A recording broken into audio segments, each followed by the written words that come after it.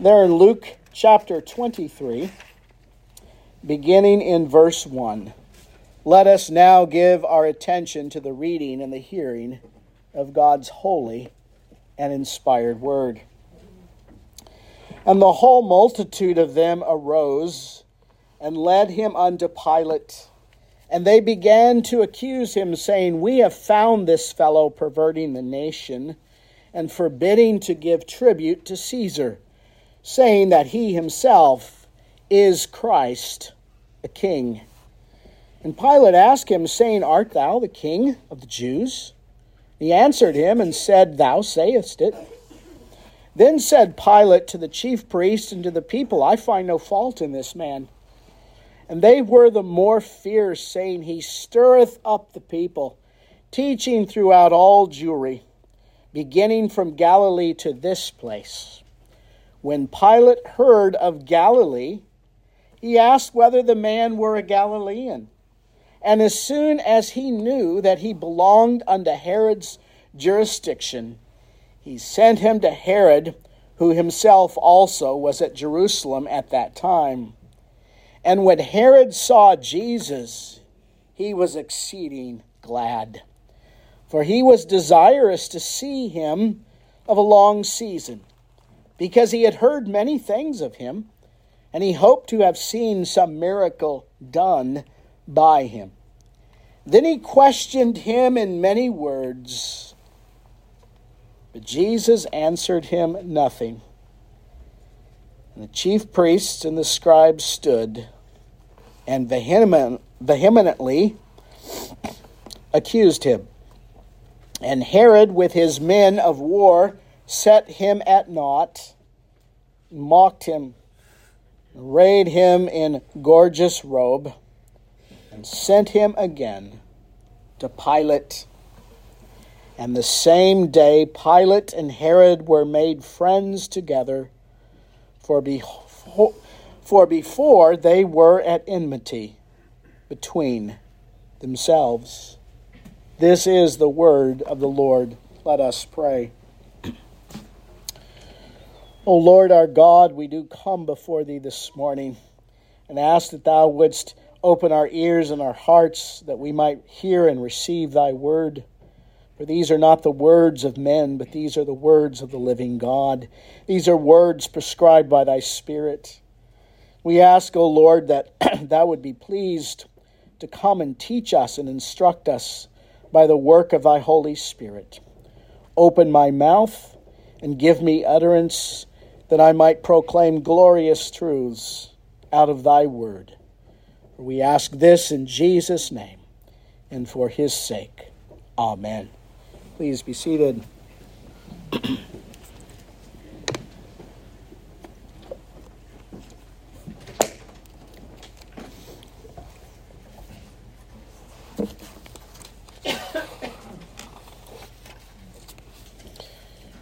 Dr. Sinclair Ferguson, who I had the opportunity to hear preach many years ago when I was living in Glasgow, Scotland, tells the account as a young man of completing his university studies and not certain of his direction in life. But he happened to go to the weekly Bible study one week at the local Church of Scotland, and the study was from the Gospel of Luke chapter 23. And in that study, he says his mind was filled with images from this text. And he said, my life was not the same. He was a young believer. He was walking with Christ. But he said at that moment, something clicked in him, and he suddenly saw the things of earth grow strangely dim in the light of his glory and grace. I am sure Dr. Ferguson could recount that event from his life better than I could, especially with his strong Glaswegian accent. But he makes the point that is the heartbeat of Luke's gospel account.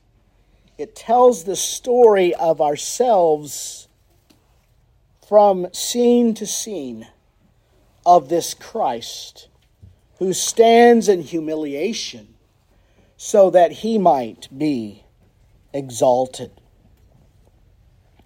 As the scene shifts from that ecclesiastical trial in chapter 22 of Jesus to this civil trial that we find in chapter 23, it gives us a wonderful picture of Christ. As we come to this text, do we simply come reading a historical account, wanting to know all the details of what happened in the trial of Jesus? Or do we come moved, as Dr. Ferguson describes, with a sense of his dying love for us? This passage is so apropos for our observance of the Lord's Supper, because here, in all of the account before us, we don't want to miss our Savior in all of his beauty, in all of his glory. It is difficult sometimes for people to see Christ in his glory as he's standing there frail and broken in humiliation before his accusers. And yet there's some wonderful things out of this passage that are good instruction for us and remind us of the innocent one who stands condemned before his accusers. As we come to this passage, there are three things we want to consider this morning.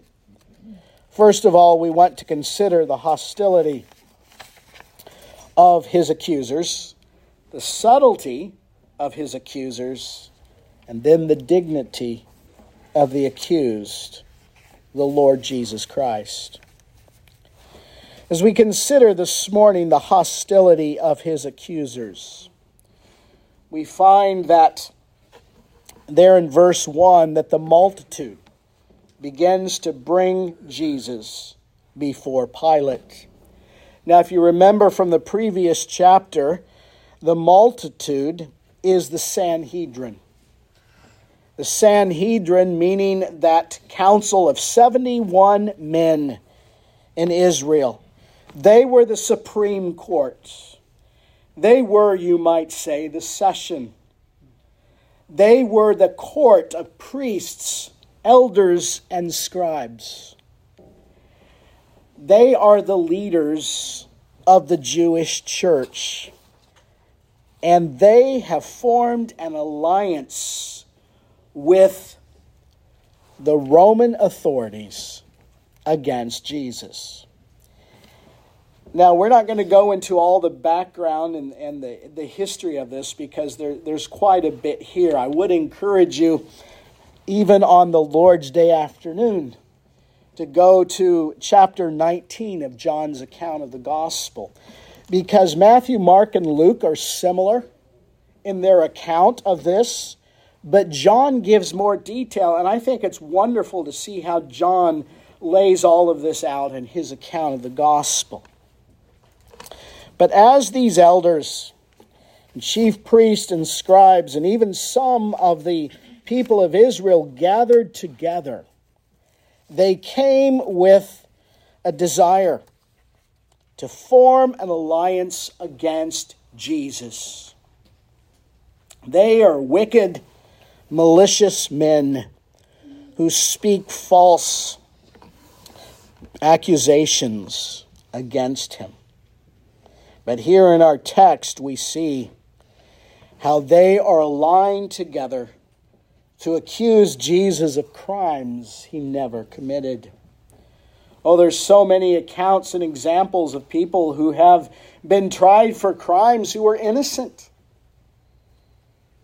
And yet here Jesus is led unto Pilate by this band of church leaders to stand before the Roman government. And verse 2 tells us they began to accuse him. Now, they've already violated their own law. The Jews have. They violated the Old Testament because they violated that commandment that says, thou shalt not, what? Bear false witness against thy neighbor. No matter who your neighbor is, even if you despise him, you are not to bring any accusation against him. And so they've already accused him. They've already condemned him. He is accused before they even bring any evidence against him. But it's intriguing as we look at the account to see the charges that are brought against him. They're contrived. They're ridiculous charges. And it says they began to accuse him, saying, we have found this fellow perverting the nation and forbidding to give tribute to Caesar, saying that he himself is the Christ. And so there's three charges that initially they bring there in verse 2. They found him perverting the nation, and of course they don't give you any detail as to what that means. He forbids us to give tribute to Caesar, which is a flat-out lie. And then they say he himself is Christ, a king, which there's an element of truth in that, but there's also a falsehood in that.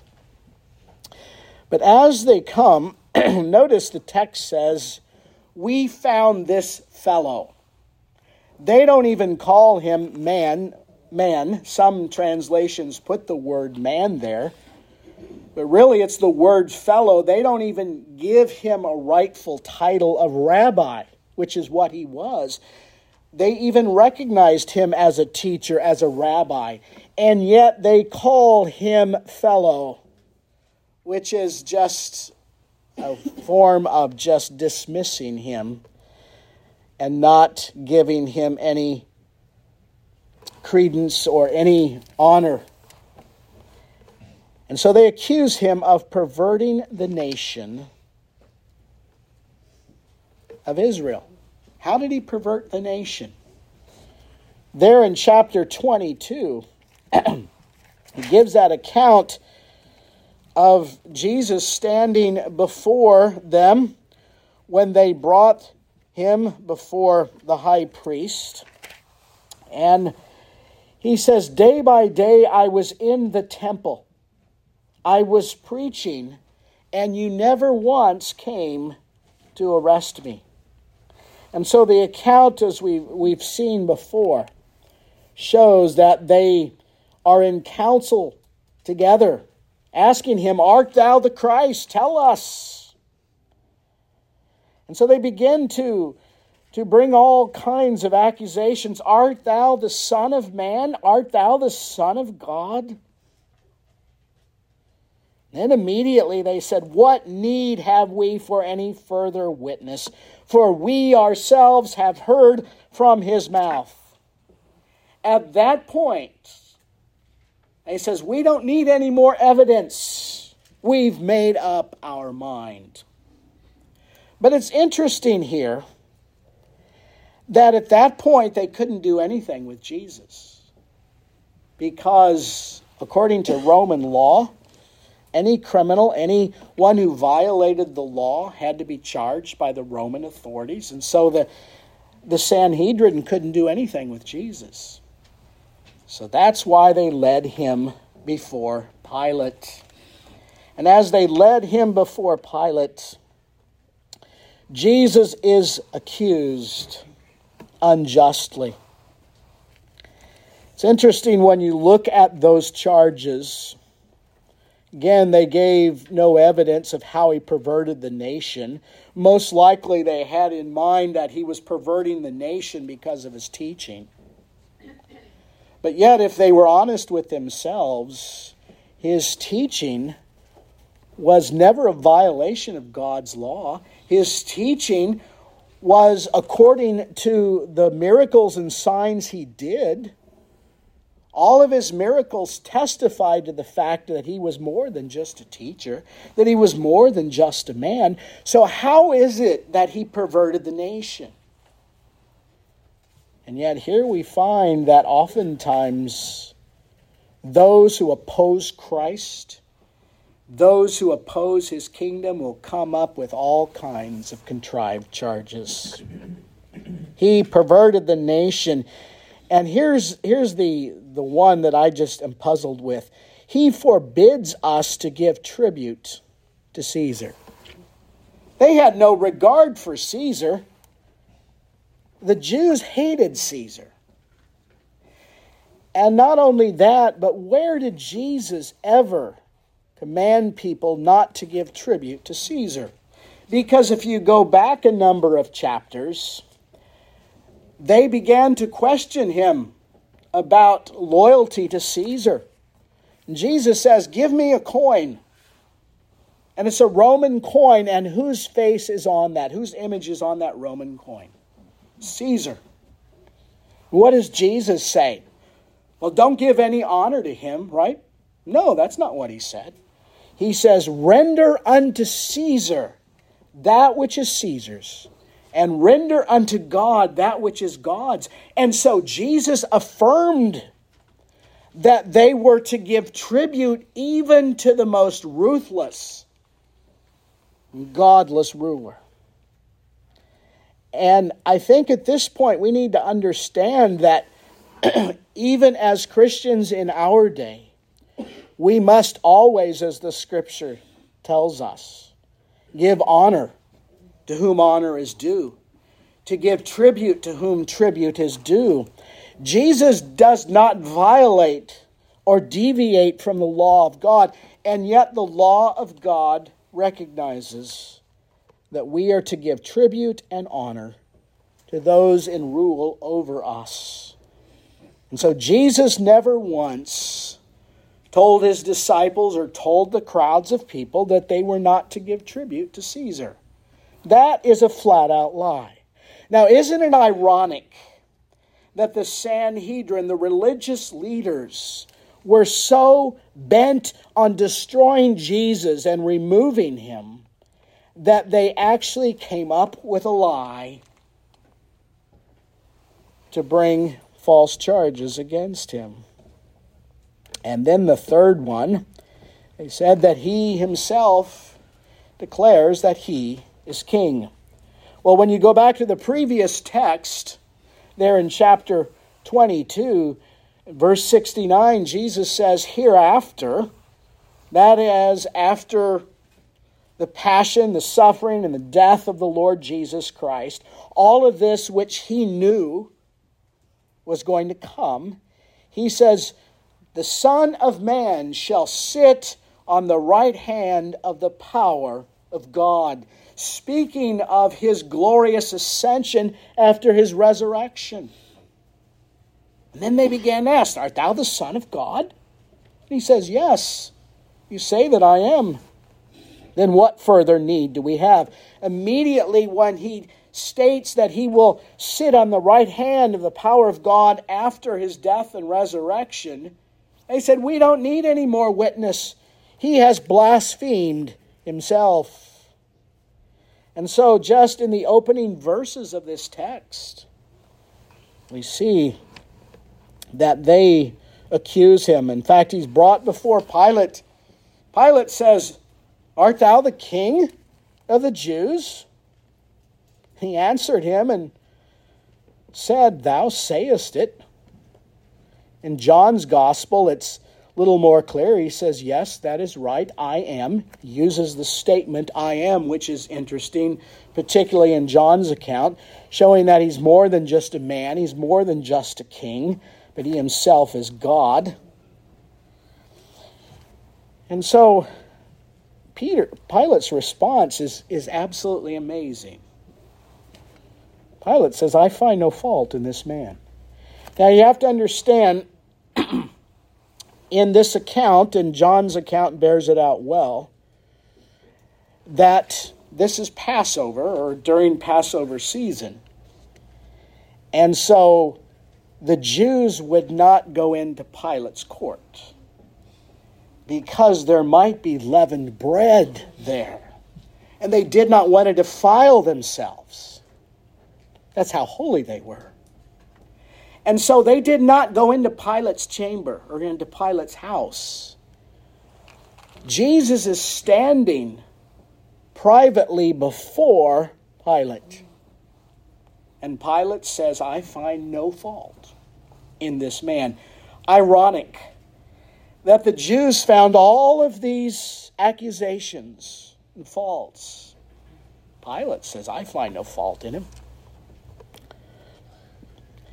And immediately, you can just see the agitation of the Sanhedrin. Then said Pilate to the chief priest and to the people, I find no fault in this man. And the text says they were the more fierce, saying, he stirreth up the people. He teaches throughout Jewry, beginning from Galilee to this place.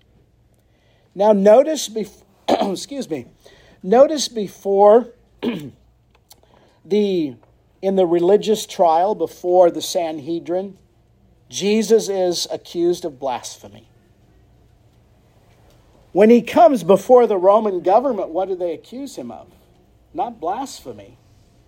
They accuse him of wanting to overthrow Caesar and his kingdom. Isn't it amazing how they shift just so that they might condemn Jesus?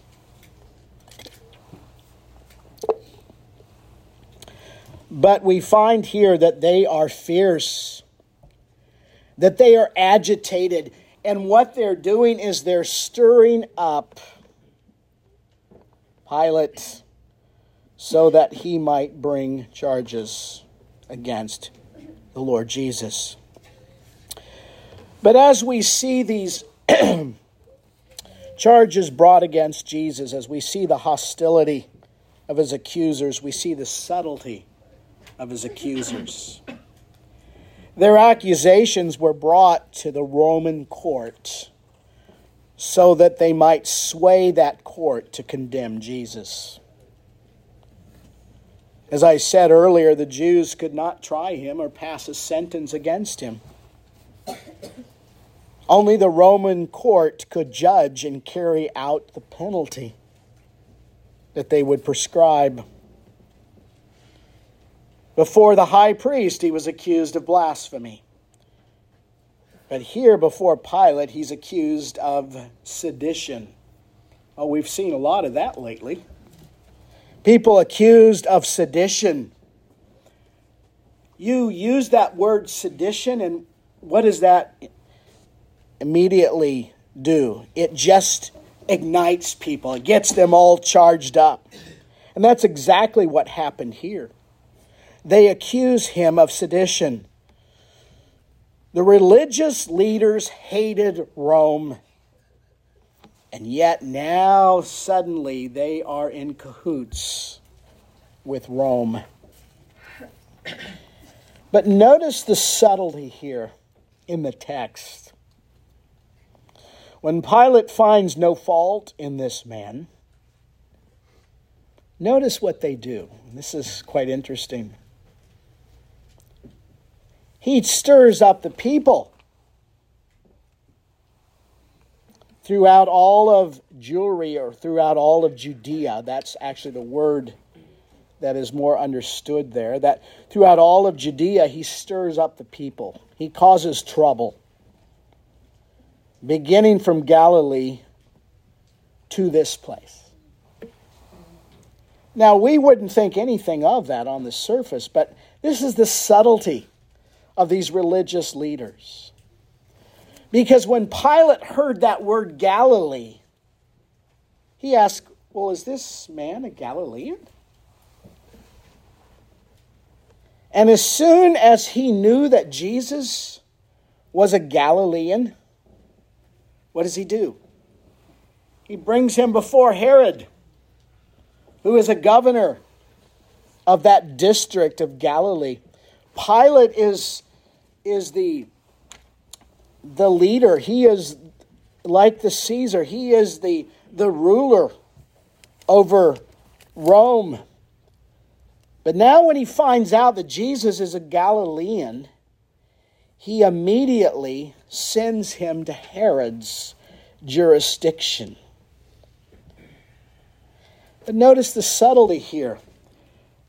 Pilate, I think in many ways, is a very honorable man. He did not want to condemn an innocent man. And yet, we see the subtlety. It's almost a political move. Pilate just simply wants to be done with it. Says, oh, well, if he's a Galilean, I can't charge him. Herod can charge him. So immediately he sends him to Herod. So he's been before the religious tribunal. Now he's before the Roman court. He's been before Pilate. Now he's going to Herod. Remember, this is Herod, the son of the Herod who put out the decree when Jesus was born that all male children under 2 years of age should be put to death. This Herod had never met Jesus, but this Herod knew everything about him.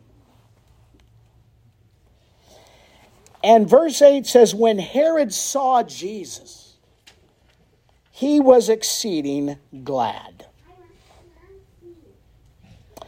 We don't know the motives because oftentimes in the heart of ungodless and wicked men and women, there are motives, and they're always impure. So we don't know all the motives, but it does state that he was glad. He was desirous to see him of a long season because he heard of his ministry. He heard of his teaching. He heard of the many miracles. But notice here in verse 8, he had heard many things of him, and he hoped to have seen some miracle done by him. Here's the subtlety. Pilate could care less if this, Herod could care less if this man was really the Son of God. Herod didn't care. He wanted him perhaps to perform some miracle. He probably had in mind, well, he's another miracle worker. He's a man who can just, on a whim, do some trick. Would that have changed Herod's mind and heart if Jesus had begun to work some miracle in his presence?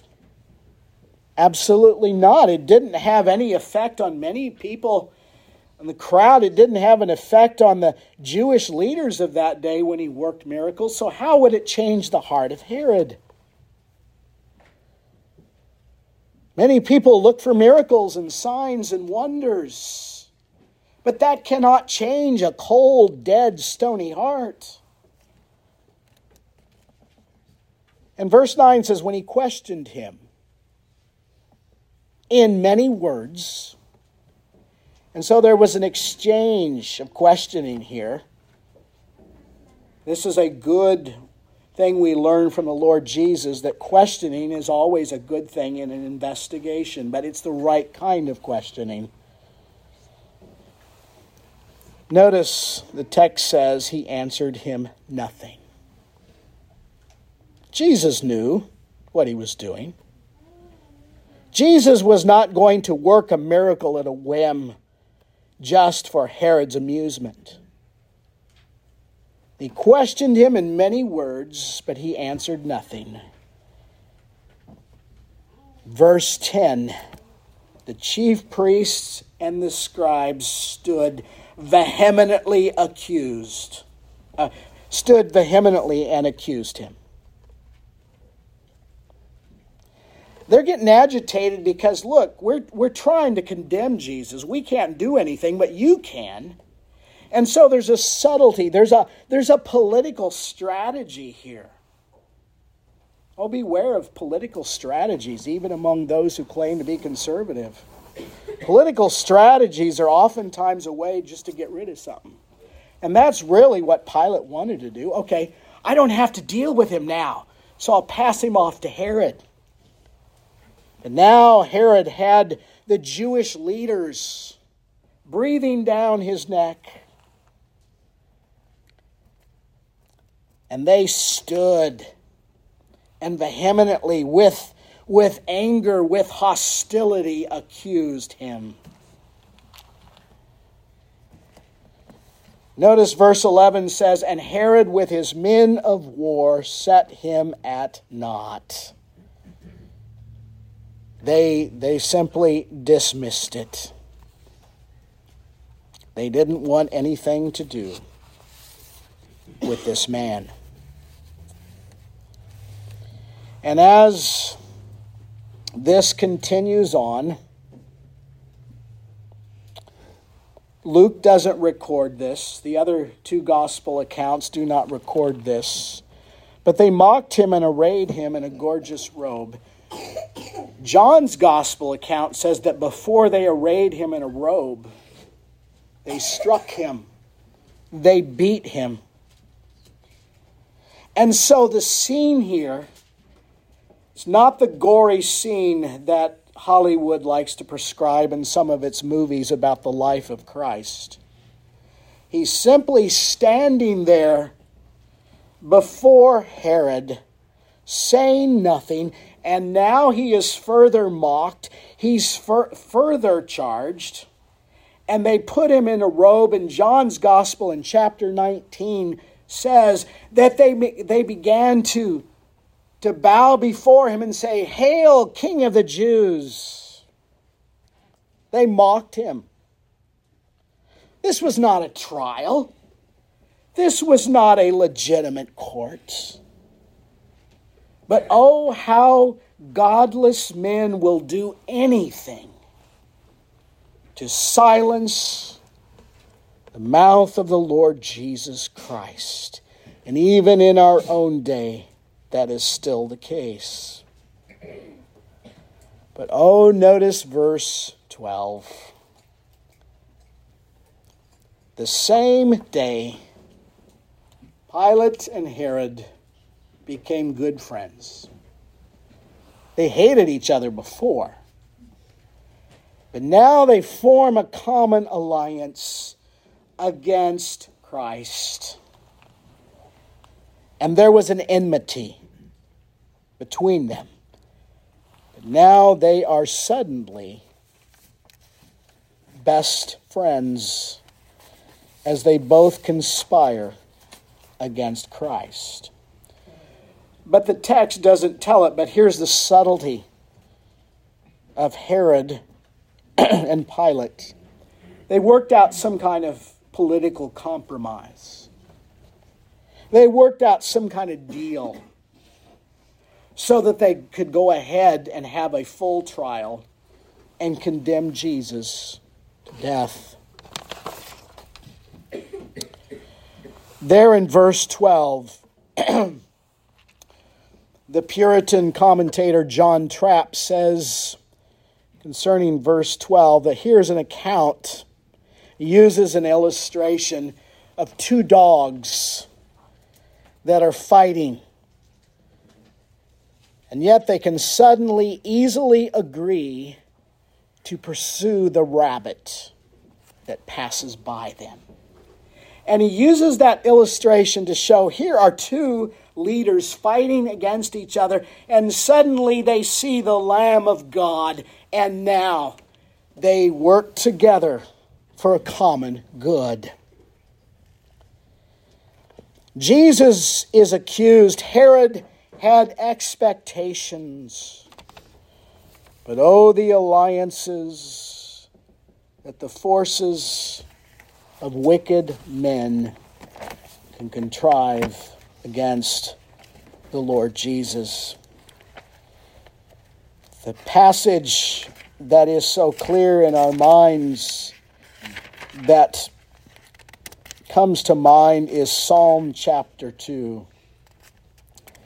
There in Psalm chapter 2, David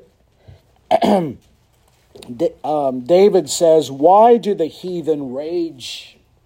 Why do the people imagine a vain thing? The kings of the earth set themselves and the rulers take counsel together against the Lord and against his anointed, saying, let us break their bands asunder and cast their cords away. But he that sits in heaven shall laugh. The Lord shall have them in derision or confusion. Here we find in a very graphic way that the kings of the earth have set themselves up against Christ. And how that is so true even today. That the leaders of the world, the nations of the earth, plot in vain against this Christ. But I draw your attention to the words of Acts chapter 4. There in Acts chapter 4, it describes Peter and John coming before the high priest. As they are condemned, they ask, by what name do you do the things that you do? They question him.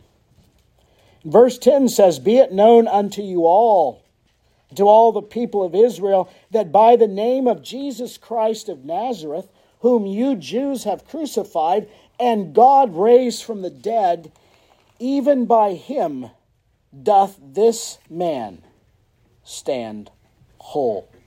And as the passage goes on, it shows that they are threatened, and yet all of this fulfills the purpose of God. Verse 26, the kings of the earth stood, the rulers were gathered together against the Lord and against his Christ. Verse 27, for of a truth against thy holy child Jesus, whom thou hast anointed, both Herod and Pilate, with the Gentiles and the people of Israel, were gathered together to do whatever thy hand and counsel determined beforehand to be done. We don't want to miss in all of this, even in the mockery of this so-called court or trial, that all of this was ordained of God, that even Jesus reminds his disciples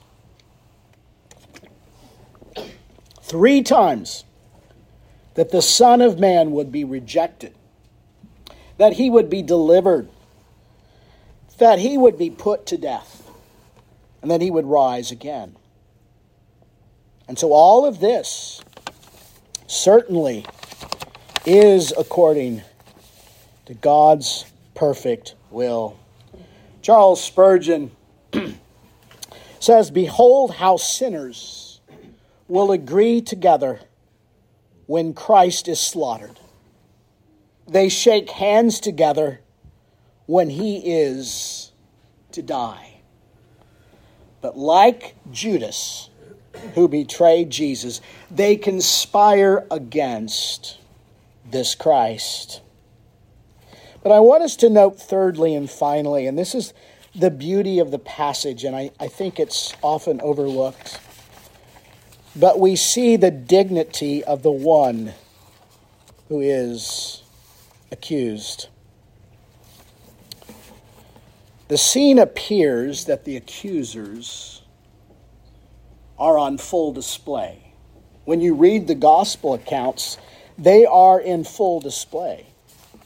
But if you're looking at a canvas and you see in the foreground these accusers, you see Jesus standing in the background of that canvas. That's really what we see on display here. But oftentimes when we read it, don't we just see the accusers? We never really see what's going on with Christ. Jesus is in the background. And yet how often we miss that scene. But Jesus, who is in the background, is standing here, exhausted, weak, frail, tired, and as John 19 says, beaten or flogged. Here is Christ in perfect humanity, standing before them in his humiliation. He who condescended to us, the Son of God who condescended to us in his incarnation and now in his suffering and in his impending death, is in deep humiliation, severely tempted, yet entirely spotless, without sin. Here's your Savior.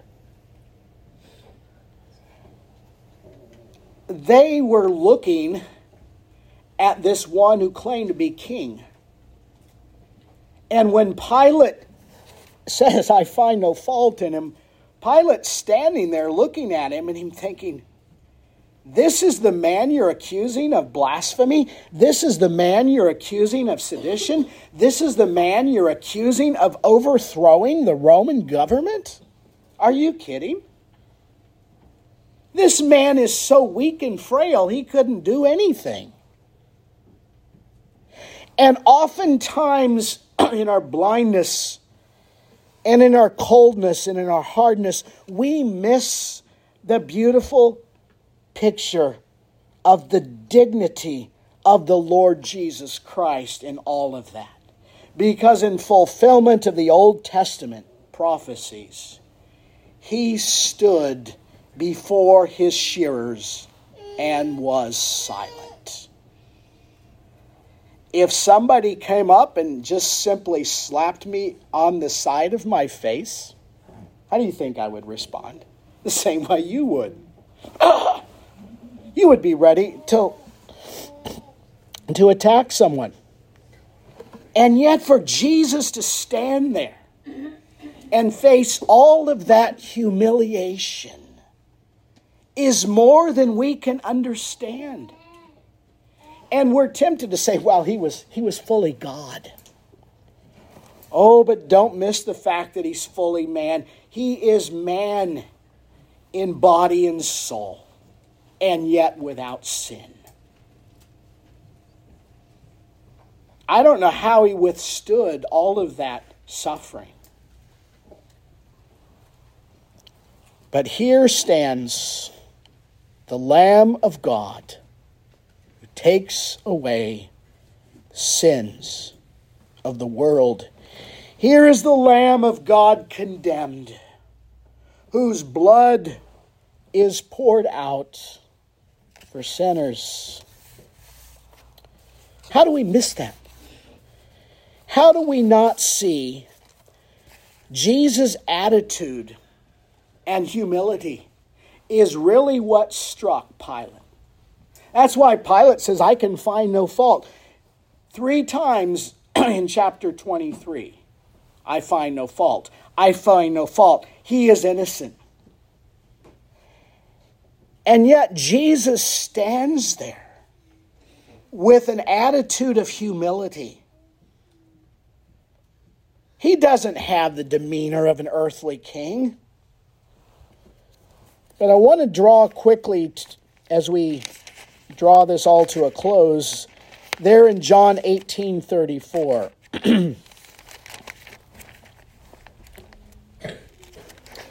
John chapter 18, verse 34. Then Pilate entered into the judgment hall again, and called Jesus, and said unto him, Art thou the King of the Jews? Jesus answered him, Sayest thou this thing of thyself? Or did others tell it of thee? Now that was not a smart remark or comment. He was simply asking a point. And Pilate's response is, Am I a Jew? Thine own nation and the chief priest have delivered thee unto me. What hast thou done? Pilate is still intrigued. Jesus says, My kingdom is not of this world. If my kingdom were of this world, then my servants would fight that I should not be delivered to the Jews. Now is my kingdom not from here. And you can read all of the detail there in John. Jesus could have called a legion of angels to deliver him. Jesus could have done a number of things to just slip past him. He had done that before. And yet we see Christ in all of his dignity, not uttering a word of self-defense. Christ is calm. He is respectful in his response. And yet he is led as a lamb before his shearers and was dumb. As we think on this Christ, and there's much more we can say, we see a majestic, glorious picture of our Lord Jesus Christ standing in silence. He stood pale, suffering, yet humble, patient, and undisturbed, without bitterness, without resentment, and without anxiety. The words of the Apostle Peter from 1 Peter chapter 2, verses 22 and 23, who did no sin, neither was guile found in his mouth, who, when he was reviled not again. When he suffered, he threatened not, but committed himself to him that judgeth rightly. Yet he bore in his own body our sins. Here's your Savior. Who is this? This is the one we will see pictured in the broken bread, in the cup of wine. All of this pictures for us Christ, this humiliated, suffering servant. And what is your response to this? Oh, it's a nice message. Good job, Pastor.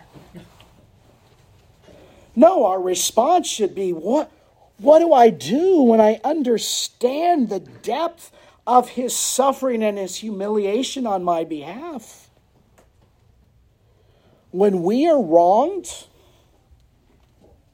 when we are hurt, even by other believers, when false accusations are made against us, what do?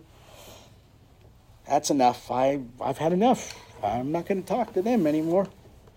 What do? We begin to get bitter. We begin to complain. We begin to to think of how we have been mistreated or how someone has said something against us. And yet, here's the lesson for us, and I don't want us to leave here just thinking, okay, this is the account of Jesus before the Roman government. I want us to see here that this calls us that if we identify with this Christ, if we follow him as disciples, then aren't we too called to suffer every wrong, every false accusation, everything that is inflicted against us? Because if we too are suffering servants who are called to follow Christ, then we are called to bear the same affliction, the same hurt, the same rejection, the same humiliation. But if Christ stood humbly before Rome, how we as his disciples must always take that posture of humility, even in our service one to another. Well, that's not my job. That's your job. That's how we approach our service to one another sometimes. Oh, sorry, it didn't get done. Oh, sorry, it didn't get done. And this is how we look at our service. And yet our service to one another is out of a sense of humility and brokenness. That this Christ who bore the debt of our sin, this Christ who stands in our stead, calls us to show humility and service one to another. What a beautiful appendage for us as we come to the table of the Lord. We find here this Savior, and this account tells us that he suffered it all for our sakes. Calvin says a dog barks when his master is attacked. He says, I would be a coward if I saw that God's truth is attacked and yet remain silent. And then he said this final word, let the dogs bark, let the wolves howl, let the crows caw, for the lion is still king. And they could not silence Jesus because he is the king who lives forever. And this is our King who rules over us and who calls us to serve one another. Perhaps you do not know this Christ. Perhaps you have never publicly declared your allegiance to this Christ. Oh, I would warn you against making allegiances and alliances with those who do not follow Christ. Form your alliances with those who are followers of Christ. And may we together walk as disciples of Christ. May we pray. Lord Jesus Christ, we do give thee thanks this morning that you stood condemned before Pilate, and yet you never responded. You never violated the law of God in thought, word, or deed. Lord Jesus Christ, we endear ourselves unto thee. We plead with thee that thou wouldst indeed grant unto us strength that we might bear under the weight of every affliction and every trial, under persecution, knowing that you will one day avenge all of our enemies. But may you have total preeminence in our lives, and may we submit to you as our King. We give thee all thanks and praise in thy glorious, matchless name. Amen.